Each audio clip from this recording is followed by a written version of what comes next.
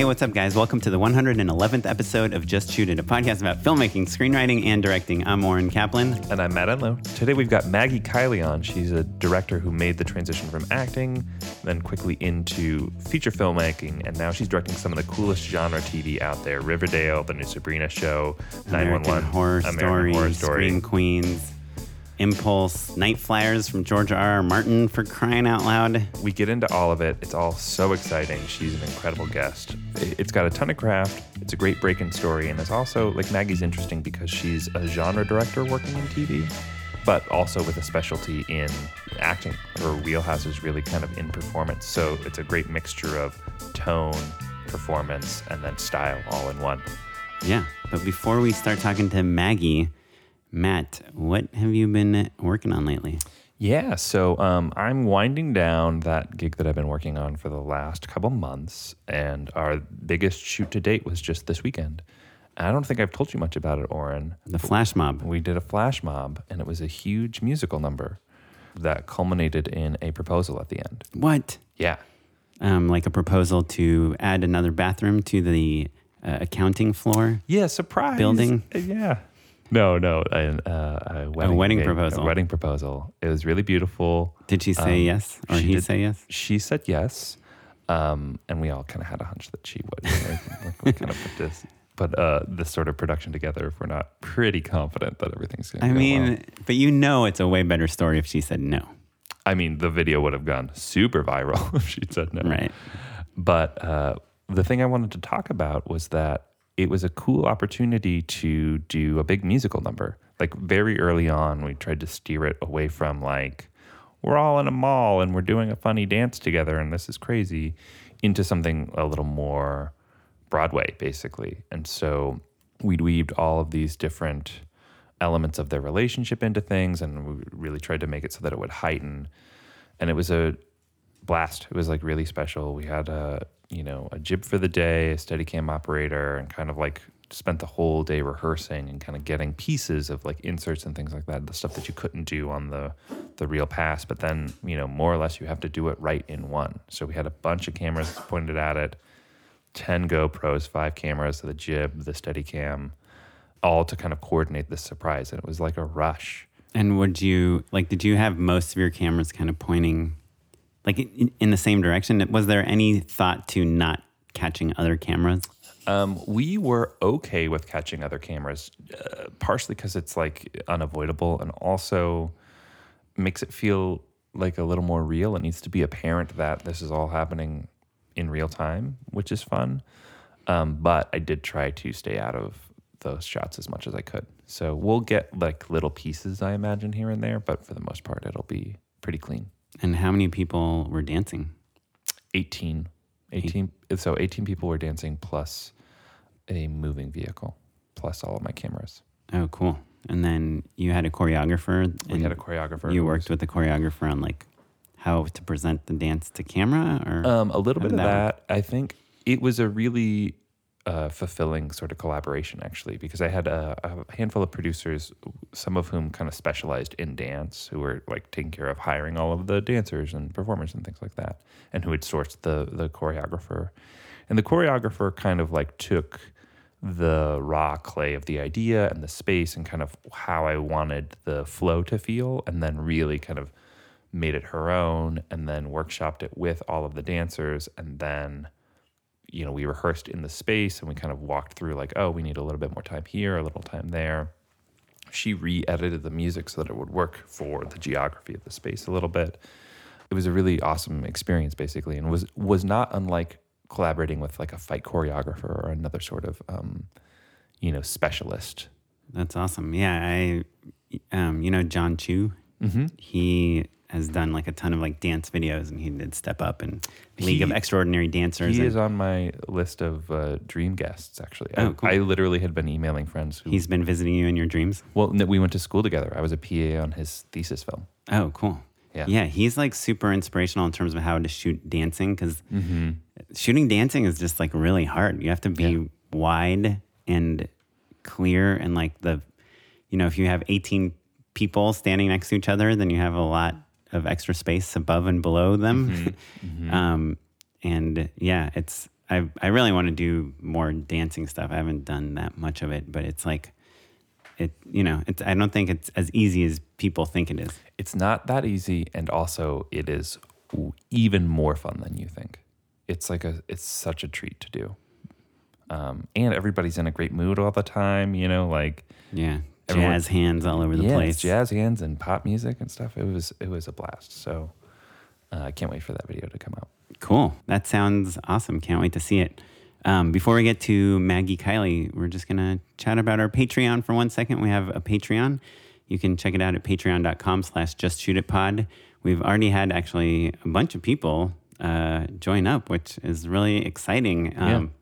And just something that helps us make this podcast, keep it alive. We have a producer, we have editors, we have a webmaster, and we're trying to hopefully get everyone paid and also just be putting this podcast out on the regular schedule. It's kind of gone up in priority for us, so we want it to be very serious. So we're excited about the Patreon. All this money is really helping the show grow and be consistent and be the thing that you guys can count on week in and week out without it taking over our lives. Because as you, I'm sure, have noticed, when Oren or I get super busy, things get a little less consistent. So this money kind of helps make sure that everything runs on time. So thanks everyone for your continued support. Help us out, tell a friend. And if you can't, that's okay too. Thanks so much. Before we get into our interview with Maggie Kiley, we wanted to just define a term real quick because she mentions it a lot during the podcast. And we talk a lot about the idea of tone meetings. And in case you don't know what a tone meeting is, it's usually a meeting between the writers of a show and the director of the episode. And the showrunner, most importantly. Right. The showrunner, I guess, thinking of the showrunner as the writer of the show. Sure. Yeah. The showrunner's defining the tone of each scene. So they literally sit with the director, go scene by scene and say, this is why we wrote the scene. This is what we want the scene to impart. And she should be happy that she's doing this, not sad. Or she should be excited, or this, right. The conflict just kind of is go about through this. Beat by beat and explain, like, this is what we were thinking. It's kind of the stuff that, frankly, if they were directing the episode, they wouldn't have to relay. But just to kind of make sure that everyone's on the same page before they go into production. Right. And since TV is really mostly a writer's medium and the directors are guests, the writers and the showrunners are really the ones that are running the tone of the show, and they just want to make sure that you don't mess it up as a director. It's kind of the last big collaborative meeting for the showrunner and director to get on the same page. Yep. Cool. So that's that. Yep. Enjoy the interview. Now you know. Maggie Kiley, thanks for coming. Thanks for having me. Welcome to the podcast. Thanks. Yeah, we've been trying to schedule you for a long time, but you've been off shooting a bunch of stuff. Yeah, I've been away a lot, but I'm here now, which is good.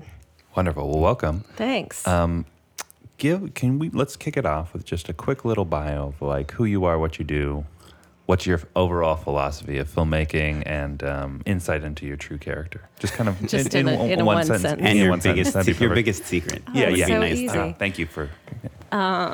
Let's see. I'm Maggie Kiley. I started my career as an actress in New York. Transitioned into directing when I moved to LA. Have made a few independent features, and in the last 2 years, I've been directing a lot of TV. A bunch of shows for Ryan Murphy, and I just did a Riverdale. I'm about to do a new show for that same showrunner. Wait, can you say what the new show is? Yeah, it's The Chilling Adventures of Sabrina. That's for excellent. Netflix. It's so funny, not to go on a Riverdale tangent immediately, but one of my favorite costume designers and I were talking about how much we love that show. Yeah. And she was like, Sabrina is in the Archie universe, right? And I was like, immediately we were like, oh, they're definitely going to do like a craft, like a cult style spinoff. Dark. Yeah, Wait, dark. is Sabrina awesome. Like the Sabrina the Teenage Witch? Yeah. That's Sabrina? Yeah, but it's a much darker interpretation. Well, that's too bad because you, at this very table, have a person that was on the original Sabrina the Teenage Witch. I was an extra. Oh. But I was walking through the hallway when a leopardon made a rainbow appear in the middle of our high school. Wow. Yeah. That's a lot to share in the first minute. Yeah, that's actually how I got into like loving filmmaking as I was an extra. First, I went to UCLA. I was studying engineering, and I just wanted to like meet, see celebrities. And I heard you can be an extra on TV shows. And that was the first. Actually, that was the second one I did. The first one was Buffy the Vampire Slayer. Oh, wow. But the thing I learned on Sabrina was that Melissa Joan Hart, who was her mom was the showrunner. Oh. And then she gave her the show for her birthday, like for her 18th birthday or something. Oh my God. and on set, she was, I just knew her as this like lovable high school kid. She was probably like 20 something by the time I was on the show, but she was like swearing a lot. And I was like, oh my God. You're so yeah, I couldn't believe, And also I saw the woman that plays the aunt, I think she hosted Biggest Loser. Do you know who I'm talking about? What's her name? Shoot. Really kind of lovable actress. Yeah, and she's a comedian. Yeah. And she was one of the aunts. And the first time I saw her in the hallway, she like looked so familiar to me. I was like, hey. And she just looked at me like I was crazy. Did you do like a bunch of episodes? Like no, just that one, just that leprechaun one. Yeah, but the last thing I'll say about me, and then we'll go back to Maggie, is that I walked by this room, and I don't know if you remember, but there's this like black cat on that show. Yeah. And this was like way pre-CG animals and stuff. Yeah. It's like before Jurassic Park came out, like or stuffed like cat. right after. Yeah. So they have like 100 cats on the wall of like in all these different poses that they would use, and I was like that being. Like the behind the scenes is what like really turned me onto filmmaking, because I found like I was a fan of TV and movies just like anyone else, but I was like fascinated by, a room full of like cats in different poses and free food and all this like amazing stuff. Is there a cat in the Sabrina reboot? You probably can't say. I mean, I think it's public now that yes, yeah. Oh, good. But that's like all I can say. Guys. Fair enough. All right, we'll stop there. Yeah. Okay. You can't tell us. But I start a week from tomorrow. Oh, basically. that's so exciting. Oh, yeah, it's so I'm doing exciting. 2 also, which Really? is fun. Oh, yeah. cool. Which episodes? 5 and 8. Wow, cool. And you're shooting them back to back? No, I have a little break in between. Oh, okay. Yeah. So they shoot them in order? Yeah. Cool. Yeah. And when you say you start next week, or when did you say you start? In a couple weeks? A week from tomorrow, I fly to Vancouver, and then I start prep, and usually have 7 days of prep and then 8 days to shoot. And that's like your first day that you're doing any work is on that day that you get to Vancouver? It depends. I mean, all the shows are different. You don't, ideally, like you'll have a script before you get up there, and you'll have watched the pilot and read all the scripts leading up to yours. First season shows, which I've done the last few, have been that. It's like a little... Right. They're still kind of catching up a little bit. Yeah, and you don't always get you usually have your script by the time you land.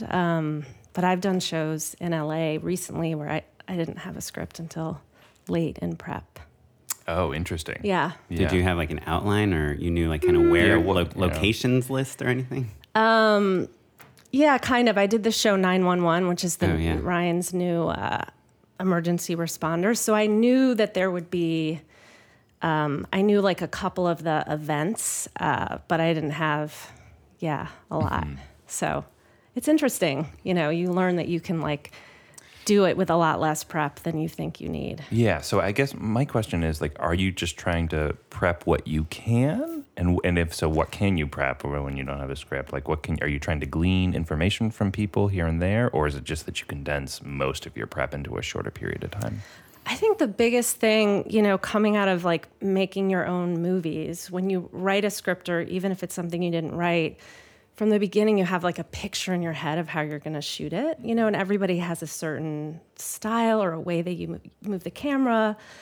And a lot of times in TV, it's like not, you're coming at it sort of second. So I find for me, I have to do like a deep dive into the visuals of the show and the tone of the show, and like just kind of take a bath in it, so that I'm like just populating my brain with stills and references and anything that feels like it could live, in that show, so that when I start my shot lists and my boards and all those things, I'm like pulling from that, palette in a way. Are there any specific tools that you use when you're kind of doing that? Are you like a Pinterest person? Are you just taking notes? What's that process like? I use Pages, a very advanced program.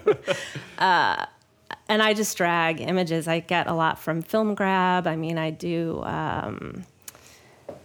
just searches for images, or Film Grab is a great site because you can go by director or DP or vibe or, and then I'll also just do photographers, if that feels cool. Right. Or I'll, art, anything, weird. Like I'm attached to a feature, and sort of the theme of it has to do with the relationship between a mother and a son. There's this crazy book, Love You Forever. So I have like an image of the book on there. Like, I think it's anything that you can look at, when you're on set and go like, oh yeah, like this was a scene like that reminds me of this. Yeah. That's great. Yeah. We were talking before we started rolling about specific tips, and one that Payman, who we just had on a couple episodes ago, he will, when he's starting a new show, he'll watch every episode of that show and then do a shot list from an existing episode.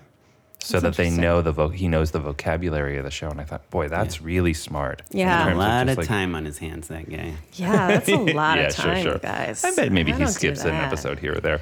But the shot list thing is interesting, because I think so much of the job is like stepping into someone else's world. Yeah.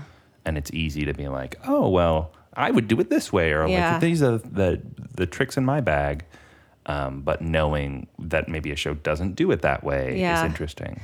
I mean, I feel like, too, some of the shows I've done, cable, I think they, especially when they're like, oh, we're hiring an indie filmmaker, they will support you in like bringing your own vibe. I think it's a great tool is to like, if there's a producing director, the showrunner, if the showrunner is shot savvy, which some of them are and some of them aren't, just sit and be like, what about this? Or what about a snap zoom? Or what about high angle this? Or I love, I'll say, I love a slow push in master. And, they'll instantly be like, not our show. Or they'll be like, not our show. Love. Or, yeah. That is the vocabulary, isn't it? That's really funny. Are you ever afraid to pitch something? Like, do you ever feel like, oh, what if I have this great idea, like we're going to do these like connecting pans from scene to scene, like two characters are on the phone, but instead of cutting back and forth, we're going to pan back and forth or something. Are you afraid to like come pitch that idea to the showrunner, and if they hate it, that they might like fire you? Like, is there ever or lose faith in you? Maybe? Yeah, totally. I mean, I have like been a super good listener from, especially early in prep, just like listen. And because if you're open to being spoken to, I feel like anybody will pull you into their office and be like, all right, so-and-so can be a real asshole. Blah, blah, blah. Yeah, they and love so you just that. like they love it. They do. They love it. She's horrible. Yeah. Don't even. Yeah. But so if the showrunner really feels like they have your ear, I listen for a while, and then, I mean, it's funny. You don't, unless it requires some big piece of gear that you have to plan for, you don't always have to like give it all away at the beginning. Oh, that's interesting. I mean, you could hold a transition idea and then play with it in your edit, and your editor can be a big sort of guide for you in terms of like, they're never going to go for it, or no, that's cool. Like, let's try it. But yeah, you're always afraid that someone's going to. Well, I guess maybe just to rewind that question a little bit, to get the job, do you ever have to pitch an idea or how you want to shoot? Like, do you ever, in TV, is there ever a situation where you're given like a script or an outline, or you're like, we're going to give you the episode where Sabrina goes to prom or something, and you have to come present like any sort of idea before you get the job? Or is it always you get the job first and then you start talking about how to shoot it? Mostly that. I mean, for me, because the last movie I did was in the genre space, it helped me tremendously to kind of land in television and be considered for things that have more action and more genre, and then still get like a dramedy thing. I know friends who, getting onto a bigger show or something that has genre it's harder if you have a sample of something that's, feels scary or feels heightened or feels super cinematic and in a way. But I think in those initial meetings before you get the job, I think it's important to like articulate the experiences that like line up for that particular show, because so you're pitching more you than than a specific idea. Hoping they've seen your stuff, but if they haven't, you can be like in that episode of blah blah when I did the crazy car chase and I had to use 6 cameras and a rig on a skateboard, and and then they're like, oh right, You're like, cool. I'm into skating. Yeah. I'm cool. Yeah. Maggie's Skater a dad. Yeah, I mean, skateboard person. Awesome. Yeah. Wait. Okay. So now, you've got a good question, but I want to know: have you ever literally used a skateboard rig? No, but I've definitely done like wheelchair. Yeah. That stuff. I haven't like, done is this a good trick that we don't know yet? No, I haven't done that, but I did. I did this show called Impulse that it's Doug Liman's company. It's sort of like the re-envisioning of that movie Jumper. Yeah, Jumper. Yeah. And one of the characters is in a wheelchair, and I really wanted the camera to be on the wheelchair, but in a certain way. So they had to build a whole, thing, awesome rig for it. Awesome. And then they're like, okay, Maggie, you have 10 minutes left to shoot this scene. And you have $2. Yeah. But here's your rig. Good luck. Yeah. Okay. No skateboard. Now that we jumped straight into it, let's rewind a little bit to when you moved to LA. How many years ago was that? 9. And you hadn't directed before then? Nope. I was an actor. And so how did you transition into directing? Did you go to film school or anything? Yes. Gosh. Well, in New York, I'm part of an off-Broadway theater company, The Atlantic, which Bill Macy and David Mamet founded. And part of like being in that acting ensemble, you teach class. So I taught film acting starting from when I was like 21 in a weird sort of fell into the job. And that was all really about like adjusting actors and shooting them and thinking about like how to make it different. And so when I first got to LA and auditioned for every pilot there was that year, one of my former students who was living in Silver Lake said, oh, hey, I want to make a short film. I think you should direct it because you're great with performance. And I was like, what? I don't know how to do that. And she was like, no, I think you'd be good. And I was so tired of going in and sitting in a room and being one of a million people who all looked the same, all had brown hair. And yeah, it's hard to compare. Like, you're like, oh, you're great at your craft. You've been practicing forever. And then literally you're put in a room with 12 other versions of you. Yeah. And like, they're all kind of like talking. You can overhear the other person in the audition. It's pretty rough. And then like they're laughing and like palling around with the casting director, and then you have to go. They leave, and you're like, "Oh God, it's over." It's the first time I've been in this office. So when this opportunity came about, I thought, all right, let me lean into this and see what happens. And I just really, really loved it. I really felt. I loved the camera, moving the camera, learning how I had to used a big crane shot at the end of that. Like right away, got into gear and did this student of yours pay for it, or how did you make it? She financed it. I mean, it was a teeny thing. Her husband shot it, but yeah, it was enough to kind of like wake up this little piece of my head that was like, oh, finally, we can do something. And then I did the AFI directing workshop for women. Oh, awesome. So that was how I just flipped. I made a short film, and I had just acted in a play with Jesse Eisenberg in New York. And so it was like before Social Network, after Zombieland. And I was like, hey, will you come and do this thing? I'm in this program. And so he was in it. And then that short was a nice launch pad for me. And it was something you wrote too? No, well, I co-wrote it. Matthew Mullen wrote it, had the original idea, and then we developed it together. And when you applied to that program, do you apply with the script, with the project? Which was super hard.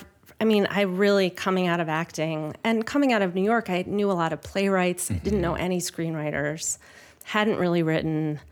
That program, though, you have to raise all the money for your show, and you have to really put yourself into it, know. It's quite I mean, it's really been right? pumping out a lot of successful, talented people, but I'm curious how hard it is to get in. I mean, I know a lot of people that haven't gotten in. I think the answer is super duper. I mean, I honestly, I don't know how I got in. Now I'm like I've helped certain years being on the selection committee, and I'm like, oh my God, I never would have gotten in.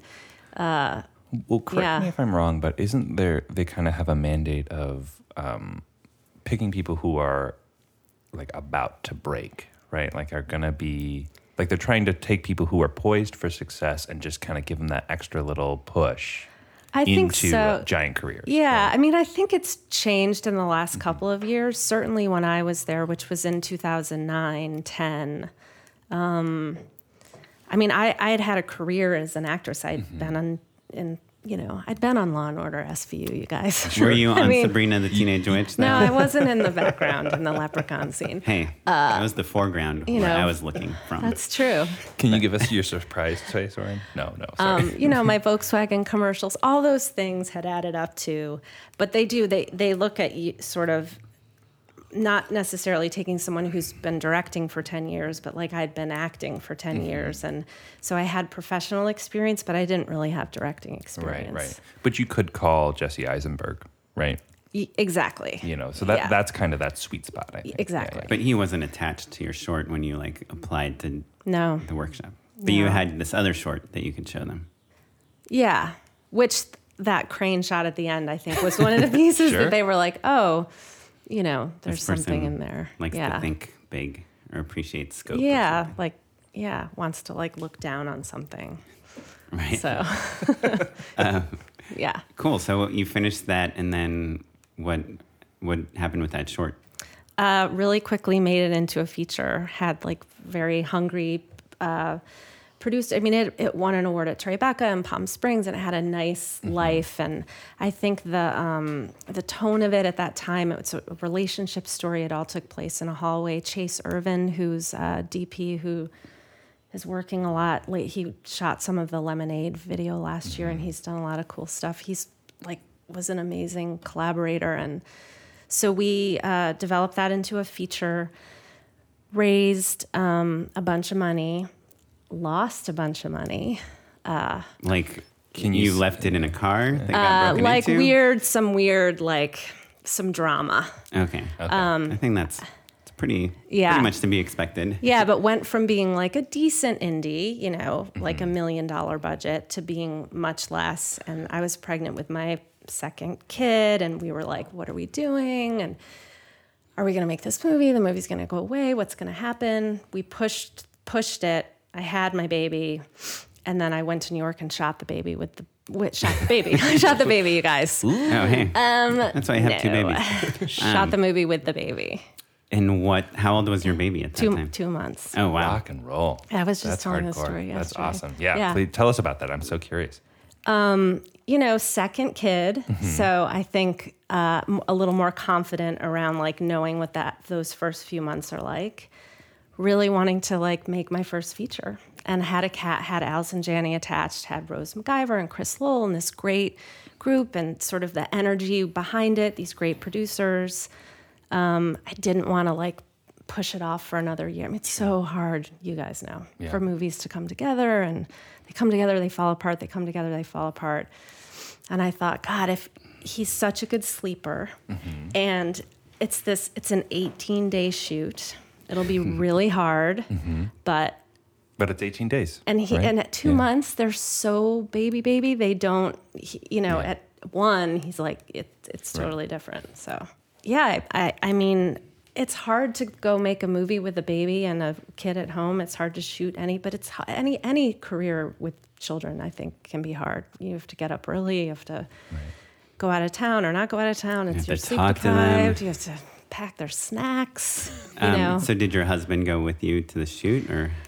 No, so my daughter was 5, okay. And he stayed in LA with Molly, and I went with Jack and a nanny, awesome friend, assistant, milk carrier, basically. Right, yeah.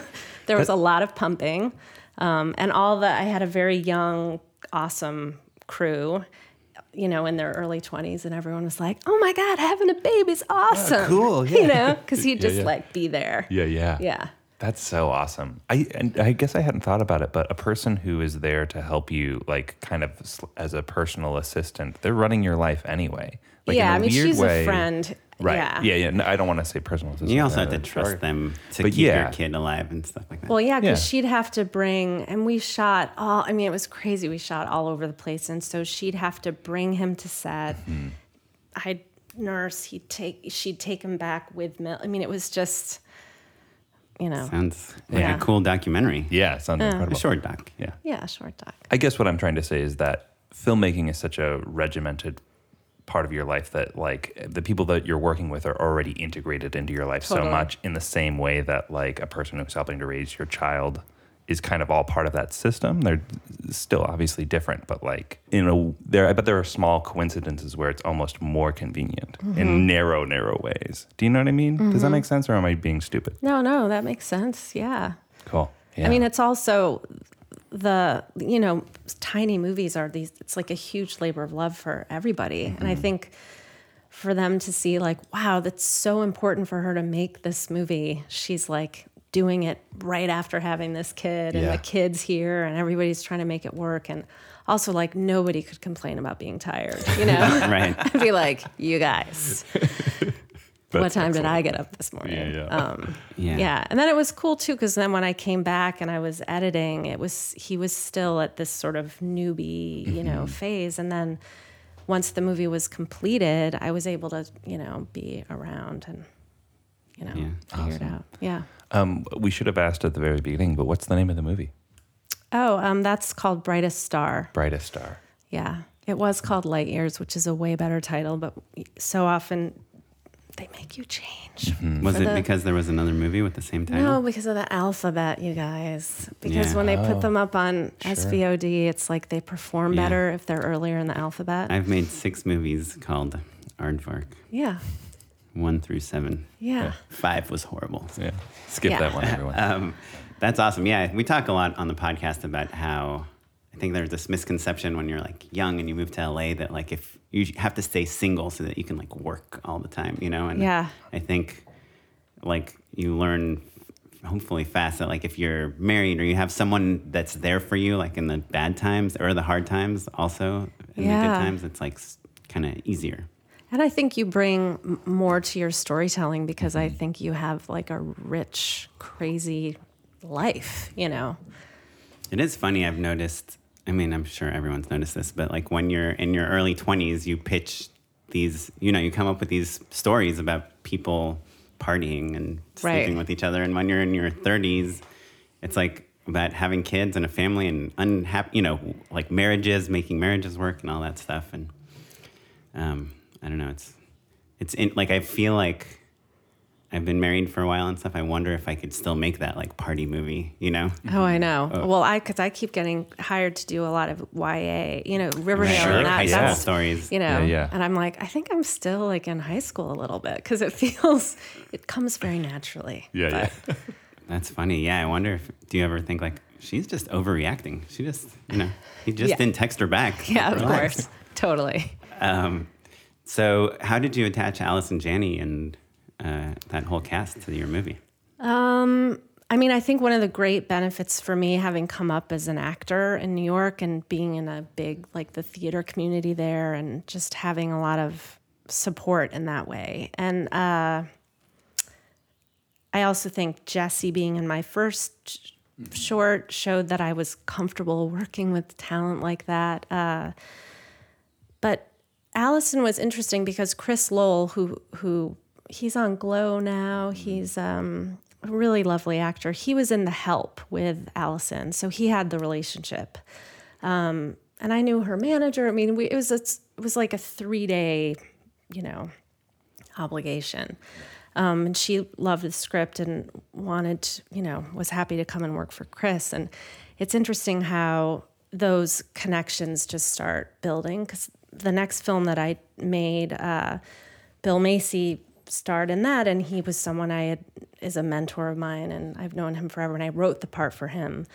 And then Brittany Snow had the lead in that, and then she later when I went to cast Anna Camp in my next movie, like they spoke, and everybody knows each other. So right. I guess it just nice. seems hard to break into. I mean, yeah. So, well, just to get into the weeds a little bit. So you know her manager, Allison Janney's manager, and you have a script, like a full finished feature. Do you have like a lookbook or like a treatment, or like are there any baby steps that you take between like, hey, I want Allison Janney in my movie, and sending the script to her manager?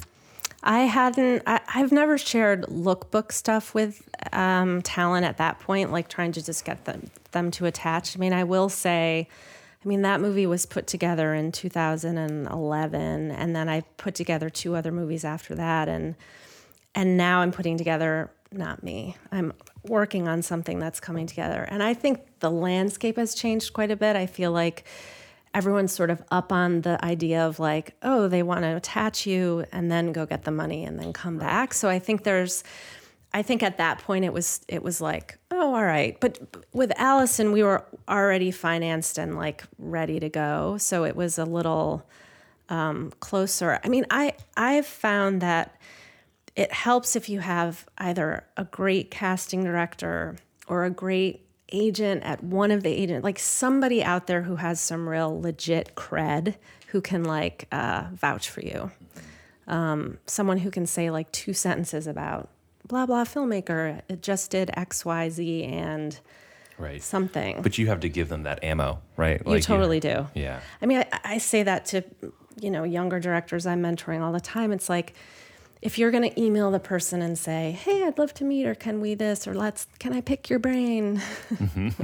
Oh my God, I've heard that so many times. But if you can say, I just graduated from the something program, or my feature screenplay just was a finalist at this thing, it's like those sound bites like land in a strong way, I think. And the point is that, like in the case of this mentorship thing, right? Like, because that's just a casual thing. They're just like, hey, I want to go to coffee with you. But you kind of respond to like signs that they're serious or that they're accomplished, or what? Or that what there's is it?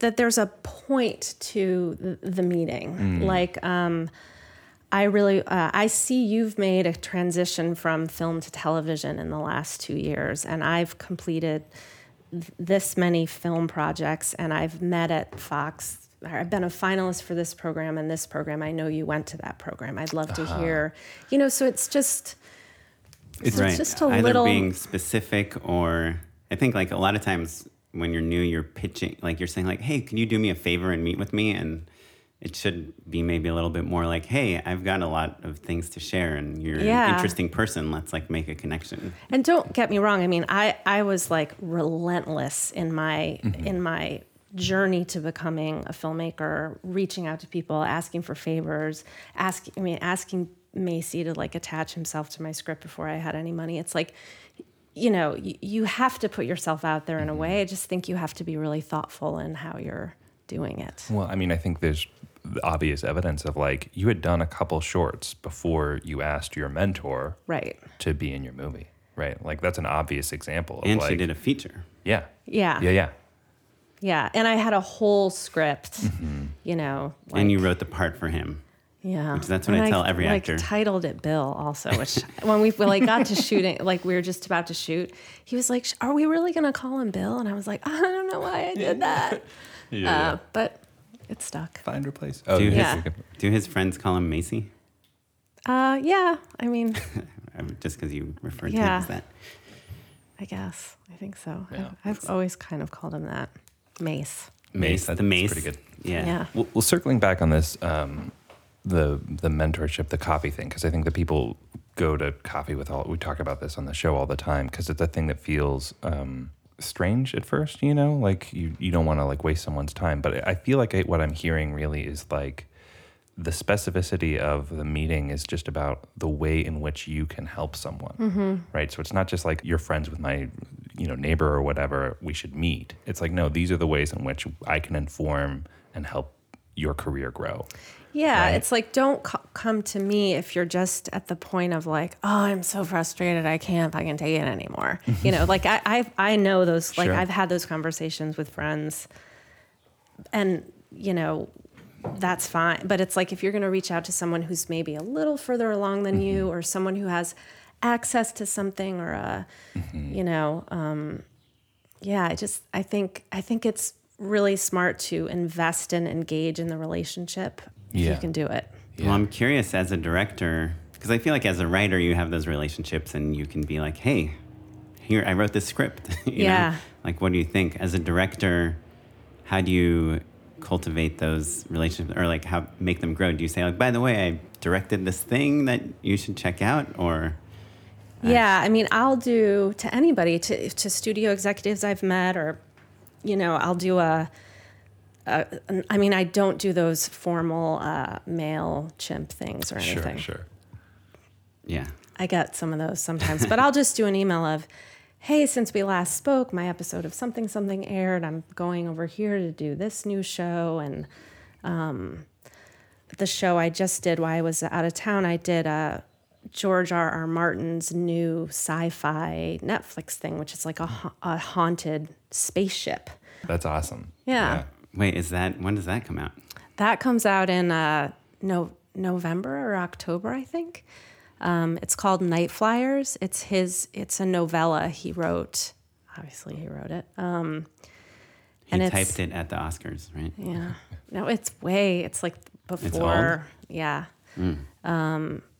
And yeah, it's sci-fi and Netflix, and it's shot in Ireland. Oh, wow. Yeah. And you did a few episodes? I did one episode. Oh, cool. How many episodes are there? 10. Cool. Yeah. Wow. It's cool. That's awesome. So, man, I feel like so many questions. Let's rewind for a second back to you just finished your second movie with the Mace. Yep. Character named Bill. And what happened with that? So you still hadn't done TV. I still hadn't done TV. And you're getting these things financed through, like, how are you're making a living from getting, like, are you I'm doing not making a lot gigs? of money on these movies. Yeah, I'm teaching, I'm coaching, I'm occasionally acting, like, if something comes my way, but no, not like, just like. Are you directing any small things, like, in between, like commercials or branded videos or digital stuff? No, I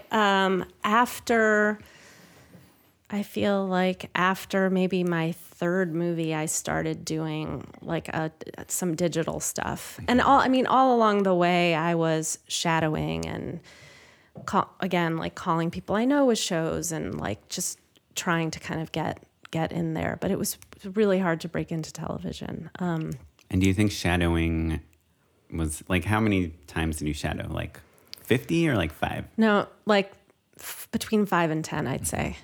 Did you ever end up directing for any of the shows you shadowed on? Yes. Really, for me, the person who made all the difference was Ryan Murphy. Sure. I mean, he when he launched his Half Foundation, I was actually the first person that he took in. And I almost didn't go for the interview because I was so frustrated with the fact that I had to do another program. Like, at this point, I'd made 3 features. They'd all been released. They all had with movie stars, name talent. Yeah. I directed a couple shorts and a digital series for Super Deluxe where I did the pilot and the first 4. Like, done some stuff. Yeah. What was that series called? Caring. Cool. Yeah. Is that still up? This is the new Super Deluxe, right? Yeah, it is the new Super Deluxe. It's up. It's not on there. It's at caringseries.com. It premiered at the LA Film Festival. Oh, cool. Mickey Sumner. It's fun. It all takes place in Silver Lake. It's sort of like a messy parenting. Yeah, that's my life. I've seen this. Yeah, moms and nannies. Yeah. Again, like 5-day shoot, crazy, no resources. Did you shoot at the reservoir? No, but at Echo Lake, Echo Park. Cool. We did. Yeah. Oh, nice. And Ava Burkowski shot that. She's doing Insecure now on HBO. She's an amazing DP out of AFI. Wait, I'm getting sidetracked. Sure. Ryan Murphy. When I went and met that for that program. Sorry, no, you were doing the laundry list, though, and I think it's really valuable for people to hear. So you had a bunch of features, all these shorts. So my first 2 features really were all co-wrote my second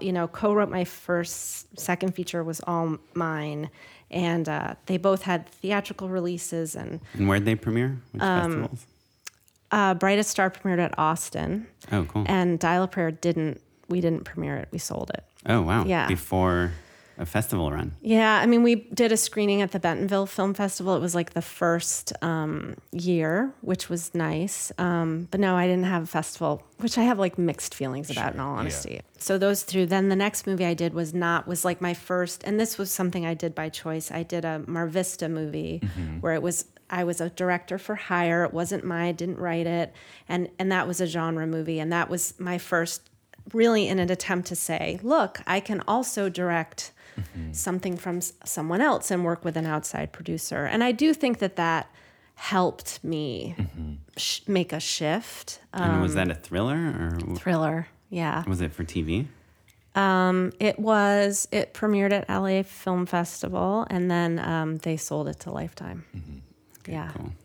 Yeah. Yeah, that's the Mar Vista recipe. Right? Yeah. Yeah. Even though, it was. there were a lot of conversations, like IFC Midnight wanted it, but like when it's tricky. Like I learned so much. You don't, like, who's paying for it and who's making that decision. It's like the huge check came from Lifetime. Right. And people watch Lifetime like you would not believe. Yeah. I mean, I think more people saw Caught when it premiered than like both of my other movies combined, theatrical and all the SVOD. Right. So when you made that movie, was it structured like a TV movie? No. Okay. No. So you got to shoot it on your own terms, basically. Yeah, and I'm really proud of that movie. I mean, it's feels very much like me. I mean, American Beauty was like a big reference for me when I pitched to come onto it, and there are things about it that in some ways it has Lifetime elements, but it also feels like a cool indie thriller. I think. Cool. Yeah. So you had those movies, you had all your shorts, and then you were saying, so you mentioned a little bit, you had DWW as a fellowship, and then also Fox, it sounds like. Yeah, well. the Fox Global Directors Program, which again is a diversity program focused on bringing more diverse directors into the Fox landscape. It was a great community building, had a lot of meetings, but still couldn't close on a TV job. And I think the point I'm trying to make is that all of this stuff is so highly competitive, right? Like there's like hundreds of people applying to all of these different groups, and then you've shadowed on these shows, and then you still feel like, oh man, I have to interview to get this show, to get like this Ryan Murphy show, right?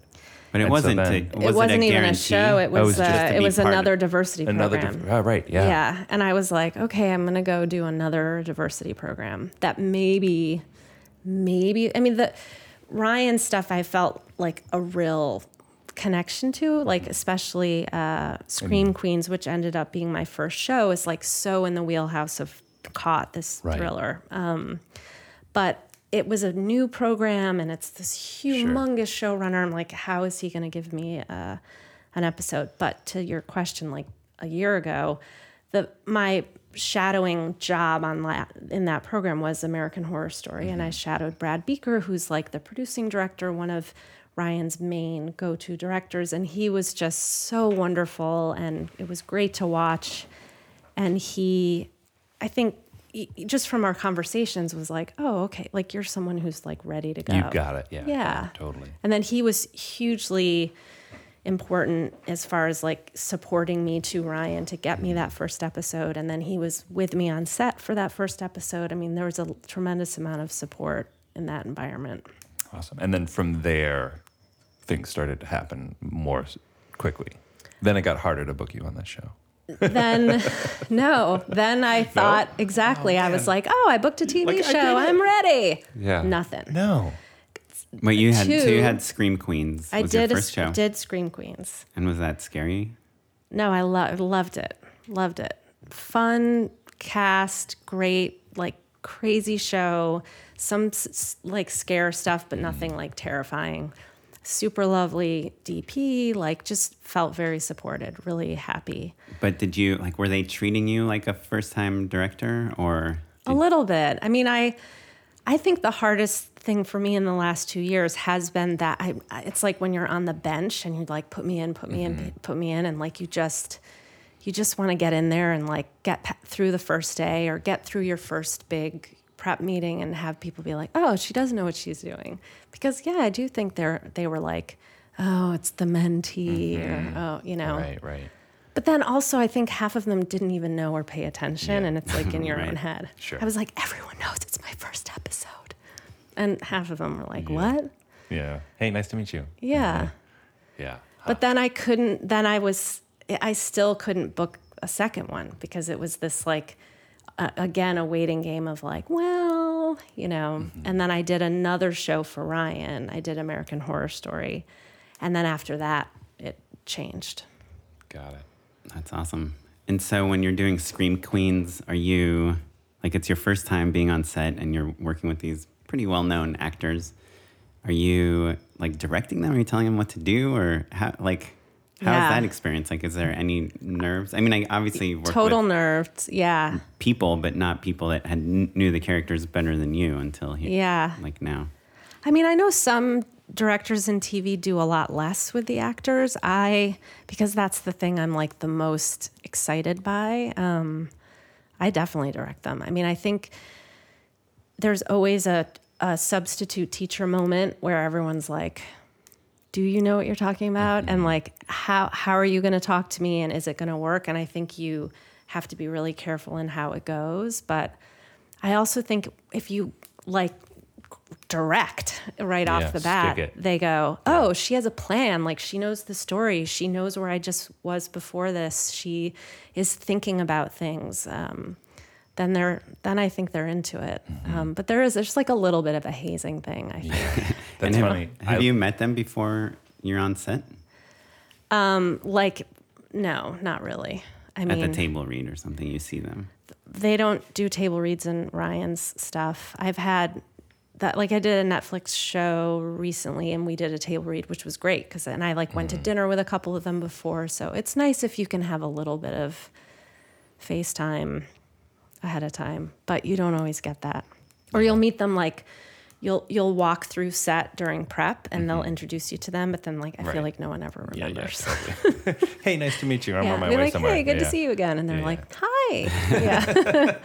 That's funny. Do you feel like you become friends with the actor? Like if you saw these actors like in a restaurant, like a year later, would you like go and say, hey, what's up? Remember me? I directed you on this episode? Or is it... I think so. I mean, for me too, because so many of these things have been my first in the last year and a half. I'm like, oh, I love all of them. But like Emma Roberts, who's Scream Queens, like I'm attached to a movie she's doing now because, we liked each other when we worked together and we had like a good vibe. And I'm, some of the shows that I'm being brought back to this coming season are so much of it is connected to the fact that the actors went to the showrunner and said, oh, we had a really good experience with Maggie, or I liked the way she worked, or she directed us. It was great. Yeah, she gets it. Yeah. Along those same lines, I'm sure there'll be times where someone's like, and I'm like, why is she directing me? Yeah. Who does she think she is? Yeah. I keep interrupting Matt's great questions. Great questions. Here we go. Just to dive into the craft for a second, how do you prepare for the performances? Like, do you come to set and you already have ideas of how you're going to direct the actors, or is it a little more intuitive than that? I think the thing that's so cool about television, which I'm learning more and more, is versus your movie when you're thinking, the scene will be like this, and then I want this, and it's all, at least for me, I have it like so laid out in my head. And on a show, especially some of the showrunners I've worked with recently, like you'll have a tone call and the showrunner will give you all this nuggets of information of like, at this point, she's really coming into her own, or she's still mad at Bill for the blah, blah, or, so you get sort of downloaded all this backstory stuff. And then I'll take that and put it into like an active, I always try to direct with an action as opposed to an emotion or a result. So I'll remind myself like, oh, this is a scene where she should be really strong. So a phrase like put someone in their place. So I'll like write that on my script. And then somewhere in the middle of the scene, I'll be like, really put him in his place. And sometimes someone will look at you and be like, what the fuck do you mean?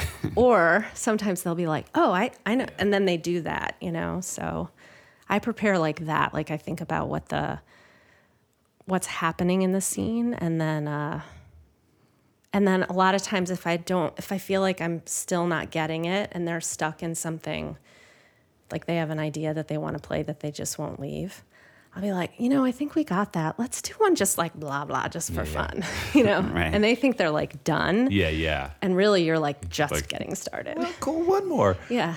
You know what I love about even the way that you're describing this is that it feels like you're not directing with air quotes. It's like very conversational. You're kind of peppering things in a little bit, Like, Totally. do you feel like that's part of your tactic in general, is just to kind of keep things feeling breezy rather than dictatorial? Totally. Interesting. I think I'm like the most calm.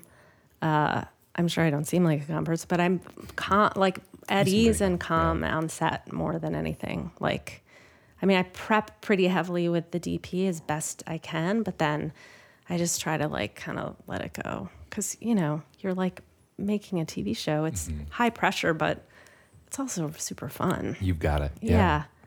Yeah. Cool. And do you ever just feel weird about stealing nuggets from the showrunner and just like saying them verbatim to the actors? No, because I think it's so your job as an episodic director to like deliver that vision, how they see things and bring your own, special sauce to it. And in that tone call is an opportunity to kind of jump in with your own idea or expand on the idea. Like Roberto, who's the creator of the Riverdale, and then Sabrina, he's so detailed and he's so specific with like iconic references and imagery. And so he'll say it's like this and you'll be like, oh, and like that. And then he's like, yes. And then, like plus it. Yeah. And then you're like then you're making the same show. And then I think for the showrunner, they can be like, oh, great. That person will be fine. Now I can like go back and break story on episode 29 or whatever. Part of your job is just to let them feel at ease. Like, oh, Maggie's got this. She's gonna nail it. I can go do everything else that I need to do. Because they just literally like can't be on set all of the time. Yeah. Yeah. And I just saw yesterday a showrunner I worked with, and and I'd never met her in person. It had all been over the phone, and we had a 4-hour tone call. And before, when my AD was scheduling it, he was like, it's probably going to be 4 hours. And I was like, no fucking way. It was like 4 hours. Are you kidding?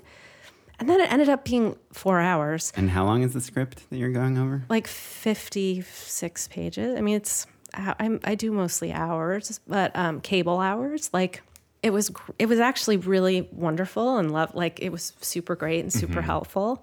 So when I met her yesterday, I was like, just so you know, I thought that was really great. 4 hours. High five. Yeah. Is there a reason to not do them in person? Just so often these Vancouver. writer rooms are in LA, and this show was in Toronto. Yeah. Yeah. Yeah, it's half a day. Yeah. Tone call. Yeah. Yeah. It's a lot just over conference and Yeah. Ever like video conference or anything like that? Yeah, video conference. Yeah, that's nice. At least you can like read body language a little bit. Yeah. But sometimes that's the first time you're meeting the showrunner, you know? Yeah. So, that back to your early question of like asking a question and being afraid that you'll be fired. Like I had mentioned something to the line producer like early before I even had a sense of the show about using Atmos in a house. And she was like, not our show. And then on the call, when the person was on the thing, But she when was you like, say Atmos, you're talking about atmosphere? Atmosphere, Not yeah. the Dolby sound system. no, the smoke in there. You mean like Yeah. haze, basically? Yeah. Yeah. But, Atmos. Sure. Atmos. Yeah. No, I like that. better. Yeah. No wonder you're working on Riverdale, right? Yeah. They use a lot of Sure. Atmos. Yeah. But she said, Maggie was wondering about using Atmos. She like said, as soon as she said it, I was like, I'm like, oh, she's making me look bad. And then it came like, well, it's not really our show, but like, let's hear what you have in mind. And I was like, no, I just, but that, So you pulled back on that? yeah, but also it was one of those, it was a lesson for me of like, I'm going to ask somebody first if it's like in the world. Right. you can do that work in advance of these tone calls, so you're not, if you're curious or you're on the bubble on something, you can kind of figure it out in advance and not look bad in front of a show. Especially if you haven't, it's like you just don't want to give them any indicator that like you don't get it, that you're not paying attention. Yeah. And she wasn't throwing me under the bus or anything either. Like, she's an amazing line producer, but in the moment I was like, oh. I think one thing, because you've said it a couple times, you'll say like not our show. Yeah. And like I'm pretty daft when it comes to like certain things like that, and like it's worth it to just note like not our show. It sounds like kind of a casual little thing. That's like a hard no. That's all caps. Like, no, this is a bad idea. Do not do it. Yeah, it means creatively that's a choice that could be awesome and cool, but like it's traditionally not something we've done on this. Right. But like you could totally pitch, like I know you could say, I know it's not the show. I know we never go handheld, but like that Impulse, that show that I did, I had an episode that was really unique. It was like unlike all the other ones, and it was told from two different perspectives. And I was like, yes, I love this stuff. And so I went really whole hog into, like, I held one character on the left side of frame and the other character on the right side of frame. And I went super, super POV with all of it. And one of the camera operators, like on the first or second day, he was like, what are we doing? And he was like, what? Something in the world of like, this is not our show. Or like, this is not how we shoot. And if that had been like my second episode ever, I probably would have been like really uncomfortable. And I definitely had a moment of being like, oh, what am I doing? But then I was like, no, this is what we're doing. Like, this is just, I was like, it's going to be cool, And then eventually like everybody sort of went with it. And have you seen that episode? Yeah, and I love it. It's like one of my favorite things I've done. Cool. Yeah. Have you ever done something like that and it doesn't work? Sure. Like or a shot choices. Or some crazy shot that you like had to get, and then you see it and you're like, oh, what was I thinking? I mean, this was like an overall major aesthetic choice. And that show was a show where the showrunner was like, shoot it however you want it. Like they hired a lot of different people with different styles, and they wanted people to just like make it texture. Their own. Yeah, which was, Yeah. How cool, how special, right? Yeah. That's really cool. Have you ever been in a situation where you want to do like some crazy camera angle or camera move that's like borderline the show, and the crew is like grumbling about like having to do it? Like, do you ever find yourself at odds with the crew because you want to do something original and unique and labor intensive? I mean, I definitely am fast and move pretty quickly. So I think when you aren't fast and things are really lagging, that you could make any choice in those moments and people will be like, oh my God. Right. But I try to earn the moments where it's like a thing, and then be really thoughtful with the AD about like when we're scheduling that and making sure we really have the space for it and not doing it all the time. Like if I could, I would do a special in every scene, but you can't, you have to choose the scenes that you're just going to be like, Yeah. Right. And do you have standard coverage? Right? Yeah, well, cross shooting, which people hate, which I hate doing that. But. Do you? Oh, yeah, that's interesting. Well, you're always like a little. You're not all the way in. Yeah, and the light is never great. But I shoot improv all the time, so it's so different though. Constant. Yeah. It is less good. Because then you can just be you can find so much stuff. Yeah. It looks less good. I'm not up for any Riverdale episodes. Just remove the camera operators and post. Easy. Oh, right. That's true. Do you usually have more shots on your shot list than you have time for in the day? Yeah. I don't even always shot list. I'll just list whatever that special thing is. Or a lot of time in TV, I think it's important to know like what your ins and outs are, what your opener is, and remembering what you're coming out of. And I mean, I guess it's like that in movies too, but you have to like track it more in television. I use scriptation, which is a great. I don't think what is scriptation? Really? Yeah. It's unpaid endorsement. Yeah, right. Oh, here we go. When you have hard copies of scripts, especially on a show like Riverdale, where we were getting new pages a lot. And then I'd be like copying over my notes. So the producing director on the Sabrina show has become a friend, and he was like, you got to get the iPad Pro and you got to get Scriptation. So it's this great PDF program, but what the best thing is that when you get a new draft, it imports it and then it transfers over all your notes. Oh, cool. Even if like things kind of float page-wise and stuff. That is awesome. It says like, these things went away. Is that okay? And that you can also pull storyboards into and images and oh wow. And then all my big shot lists, which have a lot of those images that I pull for prep. Like for a scene, I'll have an image of what I want a shot to be, or like a color reference or a mood reference or something. So I'll look at that and know that that's what I want. That's pretty exciting. Yeah. That's excellent. Yeah. Because I feel like, especially when you get into beefier scripts, like as soon as pages start moving around, you're just like, what am I doing? It's labor intensive. And you don't want to, you're like, oh, there's only 4 changes. I want to keep my original script with my notes on it. Right. Yeah. That's awesome. Well, we usually ask people if you have like any advice for someone that just moved to LA that wants to be a filmmaker.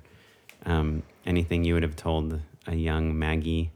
Yeah, I think community is so important. So whatever you can do to like join Film Independent and go to the director's close-up, which I went like every year and would just listen to all those directors talk about their movies, and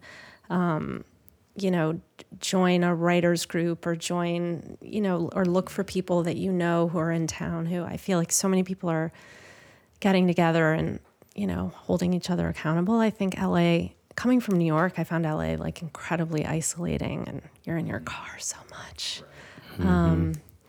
That, and then just like to continue to, it's like what you were saying earlier. It's like, write the thing or think about what's the thing the story you really want to tell right now where you are. I think that's like the most authentic place you can come from, and to like shoot it.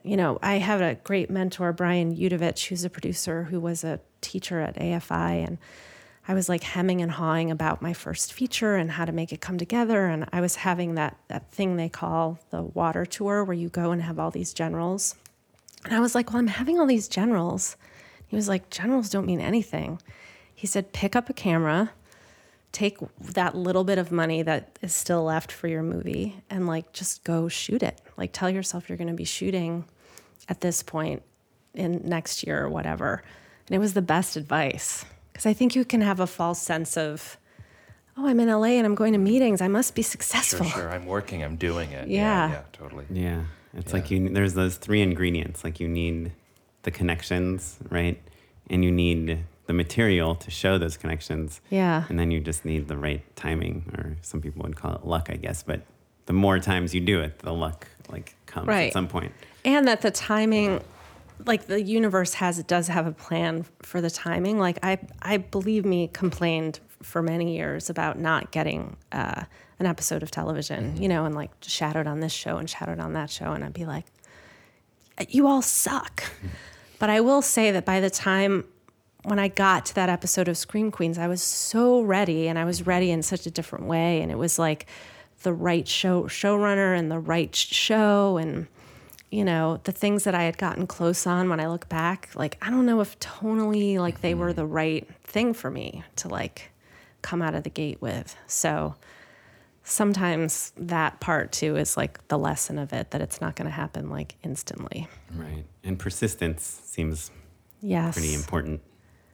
Yes. Someone once told me I was quietly relentless. Hey. And I was like, I think that's right. Yeah. That is a compliment. That's awesome. Well, awesome. Well, so usually at the end of each episode, we do a little section called Unpaid Endorsements. Oh, boy. Unpaid endorsements. Our friend Tony Ascenda, who's been on the podcast a few times.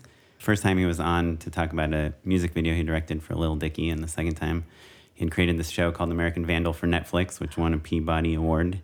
Congrats. Wow. But I just accidentally saw like a music video of his that he just put out like 2 weeks ago on YouTube, and it has, last time I checked, it had over 200 million views. Oh my gosh. It's another Lil Dicky video, and it's got It's called Freaky Friday, I think, and it's got all these famous musicians in it, and it's like hilarious and a great song and just funny and surprising and colorful, and all the musicians are kind of playing different people because it's like a Freaky Friday parody. Oh, I just watched Freaky Friday. Yeah, so it's this is a little different, and it's edgy and that too. So I don't know. Check it out. Lil Dicky, Freaky Friday, from Tony, who directed it somehow between seasons of American Vandal or after. I don't know.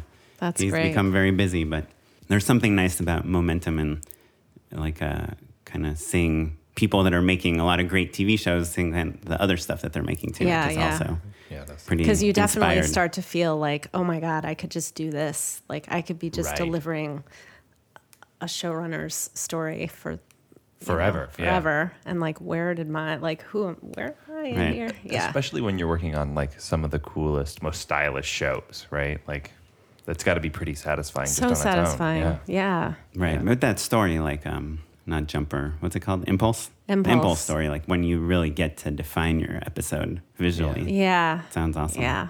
Well, I would promo that Impulse. I think it's coming out pretty soon on YouTube Red. I think cool. that will be a very, very strong, cool. There's a trailer up on YouTube or somewhere. Probably I can tweet it out on my Twitter. And we'll put it on the show notes as well. Yeah. And you said Doug Lyman is an EP on it? Yeah, so it's his production company, Hypnotic. I think it's going to be Did he direct really Jumper? cool.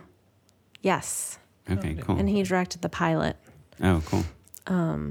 Yeah, and it's just a cool bunch of directors too. I feel like they got a good group of people. So I'd say look for that. Awesome. Cool. And Thanks. Scriptation. Yeah, Impulse and Scriptation. Those are Hey, two man. killer ones. Nice. One-word love it. recommendations. My recommendation is a New York Times article called Patagonia v. Trump. And it's about the clothing brand Patagonia and how they've had this like huge history of being like intensely political, like from the get-go, from their foundation basically, and how they're suing the president for ruining like natural or like closing down parks or There's something? 2 specific parks in Utah that he has slashed by like 85%, basically to free up like land to mine, basically. Like it's all stripping natural resources. And their case basically boils down to like the president has the power to create national monuments, but not to take them away. That's only a Right. congressional thing. Right. And so like they're suing him for real. And it's like an excuse for a deep dive on a kind of interesting and quirky company. And it's a great article I recommend reading. So that'll be on Love the show the New York notes. Times article. Yeah. It's a good one. Yeah. Cool. So- Thanks. Well, if you want to find out more about Maggie Kiley, you can go to MaggieKiley.com. Yeah. and you're on Twitter at Maggie Kiley. At Kiley Gal. Kylie Gal. Yep. Cool. And Instagram, Maggie Kiley Director. Ooh. Very original handles, you guys. No, that's a good one. straightforward. I like it. Well, we look forward to seeing all of your adventures on all of your awesome shows. Thank you. Especially that Sabrina stuff. That's Yeah, man. super cool. I'll send you an update after I do yeah. though. That's very cool. Yeah, please do. Yeah, that Yeah. would be great. You can drop my name if you want. I will. I definitely will. Called it. Even though it's not like related at all to that production, I will. I'll be like, by the way, you guys. Yeah. Heads up. Cool. Well, you can learn more about the show and follow all of our other episodes at Just Shoot It Pod on Twitter and justshootitpod.com. All the stuff. You guys get the deal. You can Instagram. email us questions and comments at justshootitpod@gmail.com. Please leave us an iTunes review. Check out our Patreon, patreon.com/justshootitpod. You can find out more about me at SmiteyPyleg. And yeah, that's your Twitter handle. Well, And, but I guess I never tweet, so I don't know that Every once you in a while can't you do. really find out. and you can follow me at Mr. Mad and Low. Our music was provided by the Free Music Archive and the artist Jazar. This episode was edited by Christopher Robert Gray, and our webmaster is Ewan Williams. And this episode was produced by Madeline Rosewatt. And our question for this week is, where do you like to take your meetings? Where do you like to meet? I obviously love the Starbucks Reserve. Everybody knows that. I literally got a text during this podcast from a friend asking me if I was there right now. Wow. And I said no. You can answer Starbucks Reserve or somewhere much better. I can't wait to find out. So drop us a line on Facebook or Twitter, and we'll start that conversation. We'll catch you next time. Thanks, everyone. Bye-bye.